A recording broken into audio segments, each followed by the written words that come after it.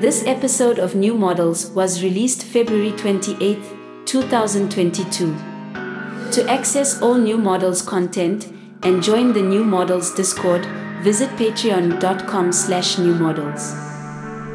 Welcome to New Models. A little over 4 weeks ago, we recorded a conversation with scholar Anastasia Osipova regarding the Ukrainian experience of the 8-year-long border conflict with Russia and what the sustained threat of total war does to the symbolic space of a culture.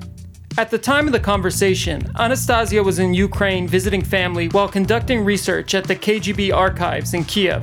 In contrast to the mainstream English-speaking media, she spoke of a Kiev bustling with activity, where the bars and cafes were full, and the local news was busy covering personal intrigue stories and the politics of public masking. It was helpful to have this on-the-ground perspective then, a live source reality-checking a media narrative leaning into the spectacle of the prospect of war. The Ukraine Anastasia relayed was still more or less the Ukraine that the country's residents woke up in on February 24th. By nightfall, however, the circumstances had dramatically changed. That evening, Vladimir Putin delivered a speech declaring war, or, in his framing, a liberation campaign, on Ukraine. And in the 5 days since Russia's unprovoked offensive attack on the democratic nation, deploying aircraft, missile systems, and some 150,000 plus troops, Ukraine has shown unfathomable grit, holding its own militarily against a global superpower, even while sustaining all of the other horrible casualties of war. The devastation of their infrastructure and historical sites, and the displacement of some 7 million people, including the nearly 500,000 that have now fled the country, mostly women and children painfully leaving their husbands, brothers, and sons who must stay behind to fight. To watch all of this play out from afar is surreal for many reasons. Some obvious, some less so. Most striking, perhaps, is how closely anyone with internet access can follow this war. Twitter, TikTok, Telegram, and other horizontal media platforms, not to mention flight tracking and satellite data sites, have supplanted the traditional breaking news channels. But having access to information is not the same as having intelligence, which, more than just information, is information that has been verified and then placed in context. On this New Models special report, we talked to P.D. Thorne, a member of the New Models community and OSINT practitioner. We ask PD about the discipline of open source intelligence, how it is gathered and deployed, how it intersects with private intelligence, and what best practice tips those of us who are more doom-scrolling inclined might try to keep in mind.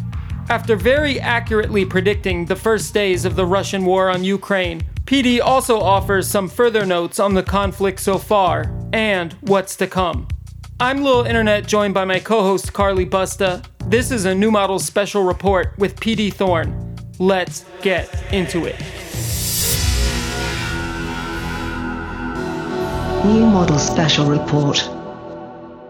Okay, so we're being joined right now by PD, or as you may know him, P.D. Thorne. Using open source intelligence, we discovered that there was an open source intelligence specialist in the New Models Discord. And was posting a lot about Ukraine and this conflict with a high degree of analysis. And after predicting a few weeks ago the day of the Ukraine invasion and dropping lots of highly appreciated information, we decided to invite PD on to give us a bit of a tutorial or orientation about OSINT. And I think, moreover, just the fact that OSINT is such an integral part of any media story, especially when the narrative is moving very rapidly. So we're interested in knowing from somebody who's active in this community what the terms are, how the presence and proliferation of OSINT has changed the way that states disseminate information even. So I thought we could speak a little bit about that. And then also, of course, interested to hear your analysis of the current situation in Ukraine, which, disclaimer, will no doubt have changed by the time this comes out in the next 48 hours. Anyway, PD, welcome to the pod. Thanks for calling in. Yeah, it's a pleasure to be here and to contribute my hard-earned experience for benefit of the New Models community. How would you like to introduce yourself? Because we only know you through the community, and I don't want to dox you. So what further context would you like to add? So I've worked for a couple of government agencies in differing capacities. I'm currently just a translator for hire for a couple of languages I've learned, and then trying to make the intelligence process, the intelligence cycle, more transparent and understandable for a general audience. So since Tahir, 10 years ago now, more, it's like quite well known that like the citizen journalist has increasing amount of control over the narrative.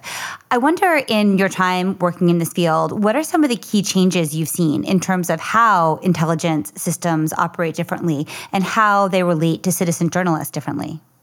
So journalism and the intelligence process as it stands, they're relatively the same thing. It's generally the same process, just with a difference of access, budget, and who your audience is. How things have changed more specifically between citizen journalism and within the intelligence cycle alike is that with this onset of the Internet of Things and the advent of just everyone being able to document everything all the time, there is a aggregate of information that can be contrasted against what narratives are being provided, whether it's a state, a corporation, or any sort of non-state entity, like ISIL comes to mind as well, Daesh.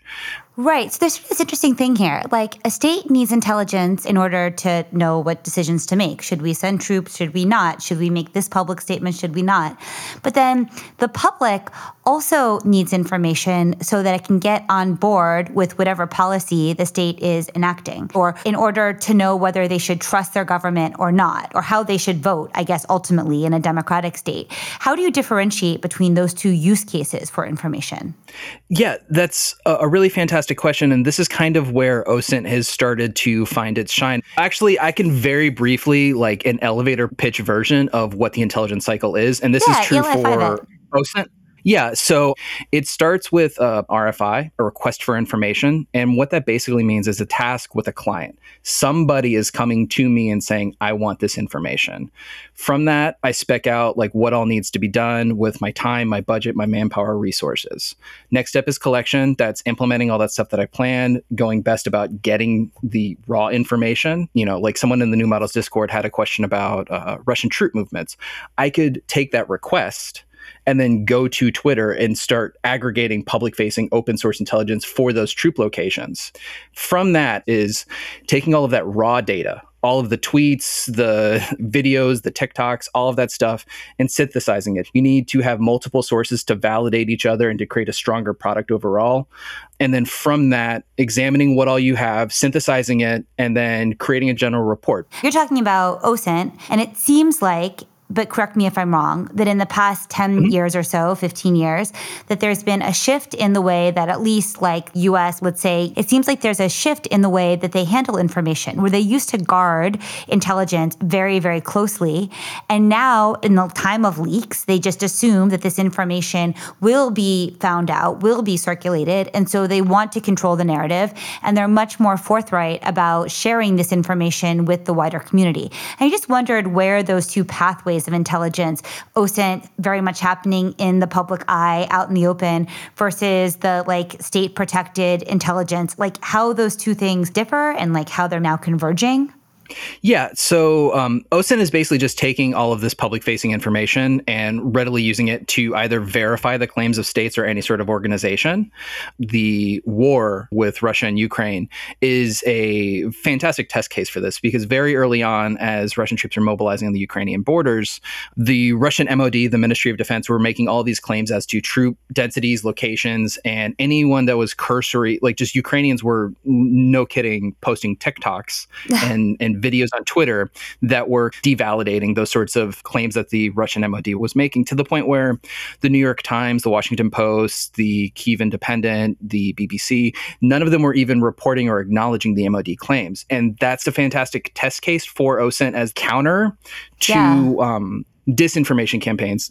OSINT is very effective at correcting or rectifying any sort of disinformation tactics that a larger organization is putting out. That makes sense. I mean, I imagine it like OSINT is aggregating information to build like verified situational awareness, whereas journalists are aggregating information to build attractive or useful narratives, right? Well, that's right. I'm still asking about the intelligence that happens inside of states versus the intelligence that happens in the public sphere. Maybe those are blurred together. Well, that's my question. Like, at a certain point, was there policy change where they accept that OSINT is a real force that they're going to use, by releasing information so that OSINT can verify it for the public to like win over a consensus? I mean, I think there's actually maybe a simple question. What is the history of OSINT? How did it emerge into this, with the internet, Bellingcat, et cetera? Exactly. Yeah, how did we get from that point to this point now? That's a good question. And like, what was OSINT pre-2010 internet, social media? Spycraft and informants, right? And intelligence on the ground. So this comes down to one facet of open source, which is there's the open part. We've explicated that. It's public facing. And then there's that other word, source. There's 6 sources that are used for OSINT analysis. Print, which is just general newspapers that you can attribute to. Public government data, whether it's the president, the State Department, if any sort of company is posting information about, like Raytheon and Northrop Grumman, posting information about, like new schematics or an announcement for a new thing. Commercial data, tech specs and patents, and then lastly, the internet, which is mostly entirely social media. All of this stuff used to have a high investment, whether with time doing the reading, buying these expensive books. Now it's all pretty public facing. It's been democratized. So are there specialists in just narrative crafting? I was totally going to ask the question. Because it almost seems like there's so much information publicly available now that what might end up being classified or something is really just a pattern traced in this noise of publicly available information that anyone theoretically could access and trace themselves. Right. Like, how does narrative factor into the intelligence process? Solid question. So the first part, which is whether it's a news organization or an intelligence agency, there's always going to be a sort of institutional bias. There is an idea within management that this is the line that we want to push, and all reporting needs to come in line with that to some extent. That's like big picture narrative. When you're getting to the narrative crafting, like you're going to a policymaker, someone that's in charge, that's the sort of narrative crafting that you see most often in the intelligence community, where it's knowing this client wants to be told a story this way, and that's the most maximally effective way that I'm going to retain their attention and effectively communicate the information. I mean, this is the problem with Trump, right? The intelligence community was so frustrated that they would produce these reports that were really factually rich, and yet the only briefing that the president then wanted was whatever he saw on Fox News.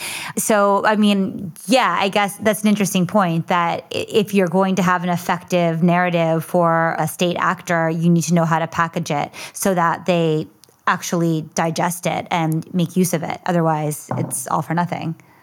Yeah, the states are creating these narratives, like a synthesis of all of these competing reports from their intelligence community to create a state narrative that gets put out, and then open source analysts or citizen journalists can then rectify that against the open source intelligence. In terms of the history, though, what I really wanted to know is about OSINT emerging as something hobbyists could do, something that like Bellingcat or even MH370, the Malaysian airline jet that went down. That's another great example. Like, are there certain benchmarks that like were moments of mass adoption of OSINT? Not only that, but how did that change the intelligence? Precisely, yes. How did that then change the way the intelligence community organized itself? So it's being absorbed and incorporated within this definitely as a data validation technique. So you have a piece of technical intelligence, a bunch of radars that are pinging a commercial airliner over a certain region, and then suddenly that airline disappears. Rectifying that against open source information that's perhaps, somebody that's tweeting, there's fuselage that's in my backyard, and doing that as a way of verifying this sort of information, that's become like the most preeminent usage of it. Within the intelligence community, there's a large budget. So data validation and being able to get inside info, let's say, they don't need OSINT a lot, but it's a useful supplementary tool. The way that it gets used in play is public facing. You can report and create this sort of narrative that thing is going to happen, but you don't want to give away your ways and means. If you have a recording of a tank commander saying fire on the civilian city, you can push that publicly and prove beyond a shadow of a doubt that this military group is firing on civilians, but you've also betrayed that you have a way to collect that military's communications, and then the next day those communications are going to be gone and you've lost that decision advantage. So being able to use open source information to validate that, maybe again someone that's posting a TikTok or what have you of a tank firing on a community, you've now countered that thing without giving away your budget or your means. That's far and beyond within the intelligence community how it's being operationalized. I also wonder what new techniques have emerged from the more hobbyist civilian side of this. If there's anything the intelligence community learned from like hobbyists on Reddit. I mean, also the way new apps might figure into this like micro-tasking gig economy platform to pay people to spot if a target was hit successfully. Or has there been anything in particular that's emerged? New tools, for instance, new open source tools? I know Bellingcat's made a bunch. Bellingcat is like pretty much the industry leader. Like as far as tools and platforms, media literacy, that can curtail both doom scrolling and just like breathlessly being obsessed or preoccupied with micro changes on the ground that don't really impact anything. So what are some of those tips? Would you want to share them here? Firstly, be skeptical of numbers. Anytime someone starts giving me, like this country is fourth in GDP and this and that, my relative question is, what is this weighed against? I can't remember the author's name. How Charts Lie is a great book that I would encourage people to read, especially if you're consuming more traditional news. You're going to get a lot of bar charts. You're going to get a lot of pie charts and what have you. And knowing that that's not an absolute statement, don't doom scroll far and beyond, especially now with social media. Just don't do that.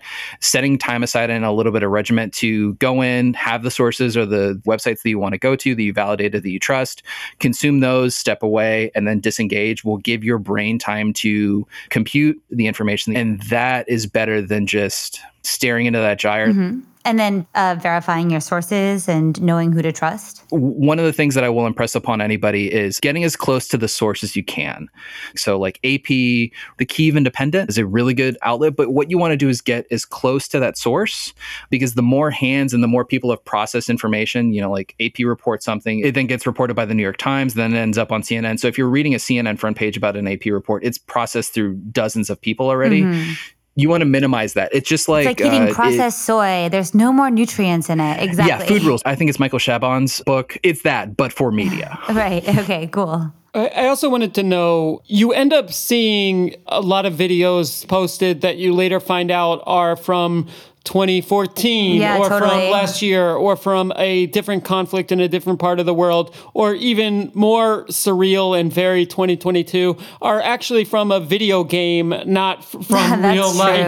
True. And I wonder how these developments have complicated OSINT, and if there are precautions being taken in terms of how it will inevitably be complicated in the future with deep faking of both video and voice.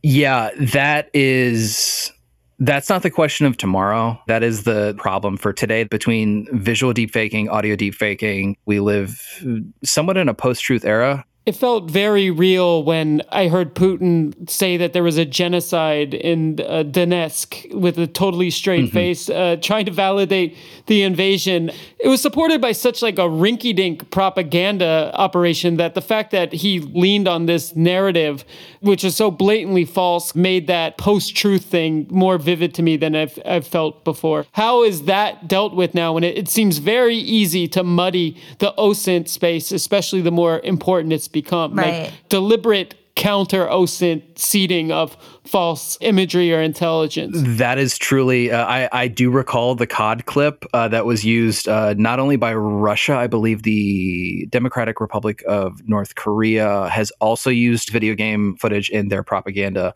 To that end, the workaround for that is multiple sourcing, synthesizing sources. If you're finding a video that's posted online, and there's some sort of very inflammatory footage, whether it's, tanks rolling in, a nuclear bomb explosion, checking against CivMilAir is a Twitter handle, and that entire account is basically just idly pushing out radar-based aircraft information where they're flying, rectifying that against okay, have any bombers flown recently? You got to have two different videos for always. 2FA. Two-factor authentication. Should we move to Ukraine? Yeah, let's get your... Petey, what's your read? I mean, right now it's Saturday, February 26, 6:20 p.m. in the Ukraine.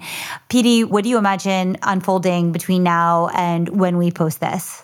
There are no Vegas odds for what I would want to predict. I have every reason to believe that the conflict is going to continue. I have trended before hopping on this call and walking my dog earlier, just some initial reporting that there's some supply chain issues with the Russian military. I haven't validated that. It's just I've seen it from enough public-facing sources that I'm inclined to suspect that that's probably true. It's looking increasingly likely, all the way back to yesterday, that this is going to be a attempt at rolling on the entirety of the Ukraine. When I initially posted my slide deck on Instagram at 12 a.m. Eastern Standard Time on the 25th of February, I had prescribed that there were about 4 end states that Putin was looking for. I can roll through those if you want, but it's looking increasingly likely. Oh, sure. Absolutely. Let me find them. Oh my gosh. Too many notebooks open. I apologize. Okay. So I'm not going to try and do any predictions for troop movements, whether, Kyiv will be taken or not. That's beyond the scope of this. And anything that I would say related to that will be outdated before this podcast is even finished being edited. The real why is what's Putin's goal? Firstly, forced regime change. Putin's going to go in, occupy Ukraine to mitigate that narrative of Russian genocide and replace the pro-Western, pro-NATO democracy with one that's on the side of Putin. This is looking increasingly not to be the case, just due to the level of escalation and visibility. Total annexation is the next part, where it's just going to be a roll through and trying to occupy Ukraine. This is increasingly looking likely, but as a long-term solution, that is extremely costly for the Russian military, as well as not good for photo ops. The next is the one that I generally subscribe to myself subjectively, which is what I've begun referring to as a Soviet bloc run. Basically, Putin wants as much of a buffer between himself and NATO and the EU as possible. He's a boomer. Like, he's an old dude. Mm-hmm. He's a former KGB spook. He grew up in the time of USSR being great.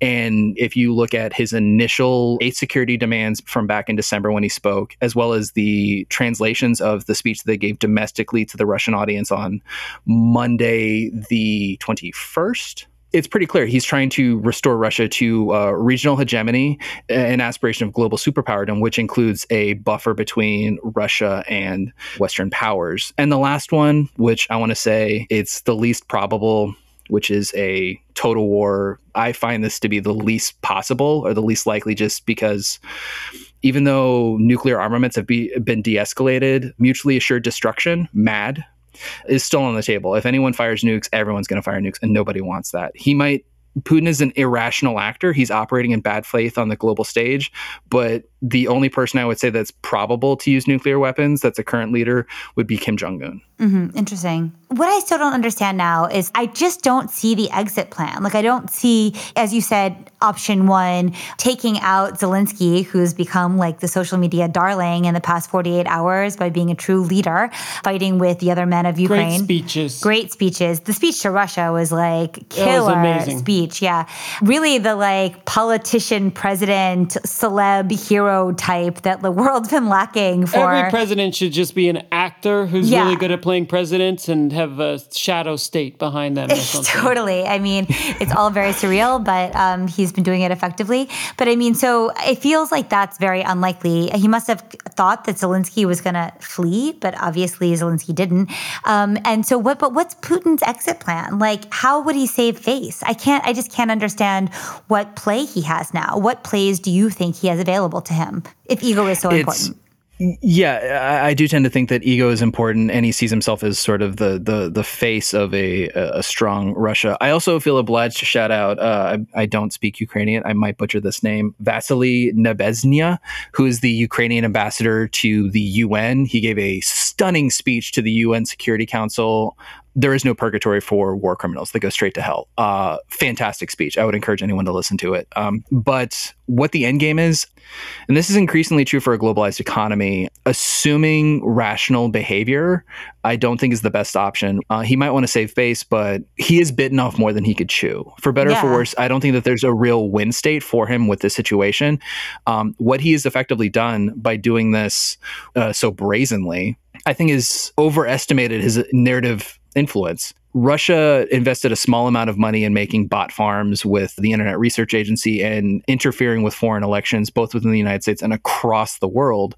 And I think that he might have overestimated his ability to shape narratives and pollute the information ecosphere, and that this would have gone a lot more smoothly for him with a lot less visibility. And now what he's done is polarized the EU and NATO against Russia, and a lot of those surrounding states are now going to be opposed to his hegemonic intent. Yeah. I genuinely don't see how this is going to end without him sulking back. Otherwise, it's going to be some pretty sobering conflict. His overestimation of his power of narrative shaping also would track with how, when he gave his justification for invading, it really felt like, were we supposed to see something that suggests this is true? Was there, right? It's like, was there supposed to be some media campaign that I missed about the genocide and the... No, I think it's a shock and awe of having like a really shitty narrative and going forward with it anyway, Trump style. Like, I'm giving you Burger King in the White House. I wonder if Trump actually relaxed him a bit too much too I know. over Maybe those that's past true. 4 years. That's right. Stroking his ego was actually a pretty brilliant weapon in weakening of his rigor. Yeah, but so I also wonder, there's so much focus on what Russia will do and what Putin will do. But what about Zelensky and Ukraine? Like right now, they have the full force of NATO behind them in terms of giving arms, if not boots on the ground. Let's say they make it through this, obviously in hobbled form, but let's say, somehow Putin retreats. What are your thoughts on how the rest of the West will relate to Ukraine should they pull through this conflict? I should open with a clarification that my initial forecast grossly underestimated the interest and the investment that the United States, Canada, Western Europe had in what was going on in Ukraine. And that I was wrong. I was categorically wrong there. What I'm going to expect is that however Ukraine comes out of this, and within the hypothetical that you provided, we're probably going to see an uptick in applications to become EU members and NATO partners, regardless of what repairs need to be done in Ukraine.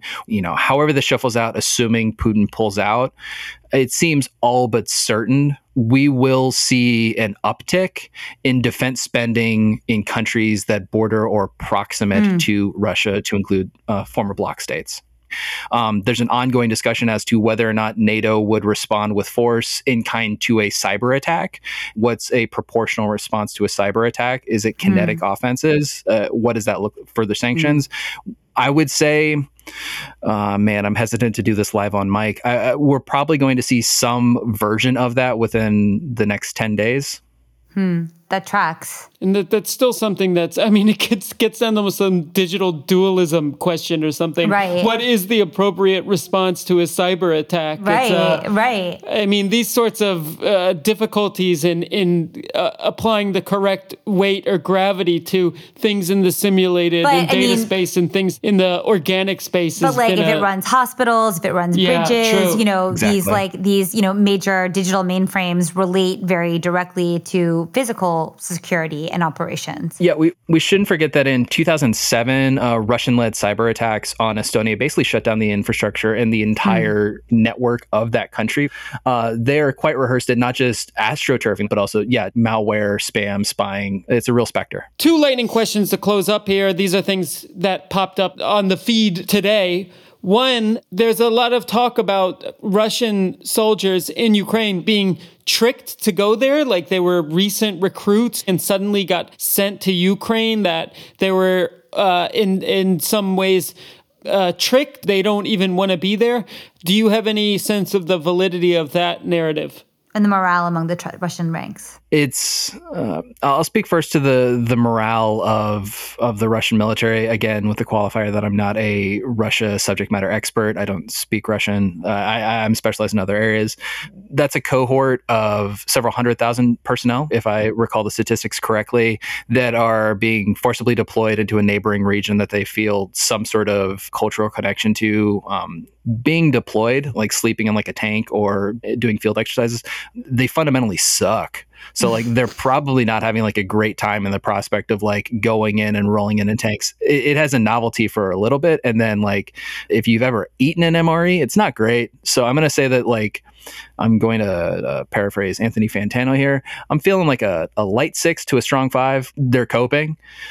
As to the claim that a cohort of the Russian deployed personnel were fooled, whether it's a false narrative by Russia to create some sort of empathy, or there's some sort of beard stroking intent, or it's actually just a bunch of guys that were just, like they're in E2 and they didn't read their email. It doesn't really matter, because the factual reality is like those people are stationed there with armaments, with direction and orders to perform an act of war, regardless of why or their level of confusion. That's the instruction that they've received, and that's what's important. The sort of like dopey guy that's just like, what? Why am I in Ukraine? We've seen Russia try and do stuff like that, especially with the annexation of Crimea. At this point, I get a little skeptical towards that, and it gets in that sort of Umberto Eco-esque that like our opponent is both a huge threat and incredibly weak. No, let's just look at the actual reality. Like there's some people there with guns. Fair enough. The second one is, the situation got very Dune with the reports of the Chechen military being deployed there. Of course, they have very high quality drone shot videos of soldiers all in black, with beards praying before battle, Arabic scale music. And it really felt like, I don't know, this part in some sort of action fantasy movie where an exotic race of like super assassins are suddenly sent in, and then the battle gets really intense, right? Yeah. I know this is extremely orientalizing, but the way it kind of entered into this conflict, and also, there's the rumor, these are the war criminals, these are the ex-Mujahideen. But I wonder if you have any sense-making takes about this, how significant it is, any other information you'd like to share, or narrative analysis? Yeah, it's, I haven't seen this video. The prospect of having like an Achaemenid Empire, like Immortals team that's coming in, like the Chechnyan Spec Ops have joined the fight circa Smash Brothers, like sounds like it would be a cool scissor reel. I don't mean to be derisive or dismissive. You have to put that kind of hyperbole and propaganda in context and diminish it. One of the things is PR statements. It's well and good, but it's a statement. And until there's actual troops on the ground, or until we've verified that with drone footage, satellite footage, any sort of open source validation that they're actually going there, they're stationed there, they're ready to move in, that's when I'll get real concerned. However, the broader context, Chechnya, and a lot of Russian satellites, they're probably going to get tapped and pulled in to contribute to this, both as a way to bend the knee to Putin and as also as a way to absorb another member. My impulse is that this is a run on trying to rebuild the bloc as a buffer. So I wouldn't be surprised if something like that does happen. Yeah. Well, Petey, thank you so much for your analysis, and also for giving us some insight into how OSINT works and context around it. How do people follow your reports? Because my understanding is you're going to continue to follow the conflict. Yeah, so you can find me on Instagram at pdthorn_OSINT. I also have a rather mothballed Twitter account under the same name, pdthorn_OSINT.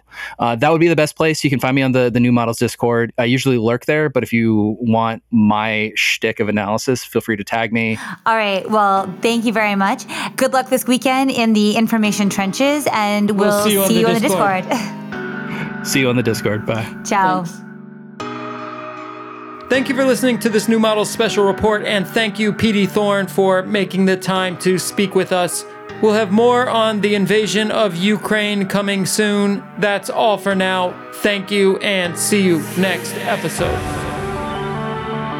This has been a New Models production. Music and mixing by Low Internet. For more, visit patreon.com/newmodels. Be sure to sign up for the channel mailing list at channel.xyz and stay updated on our upcoming Season 1 public launch.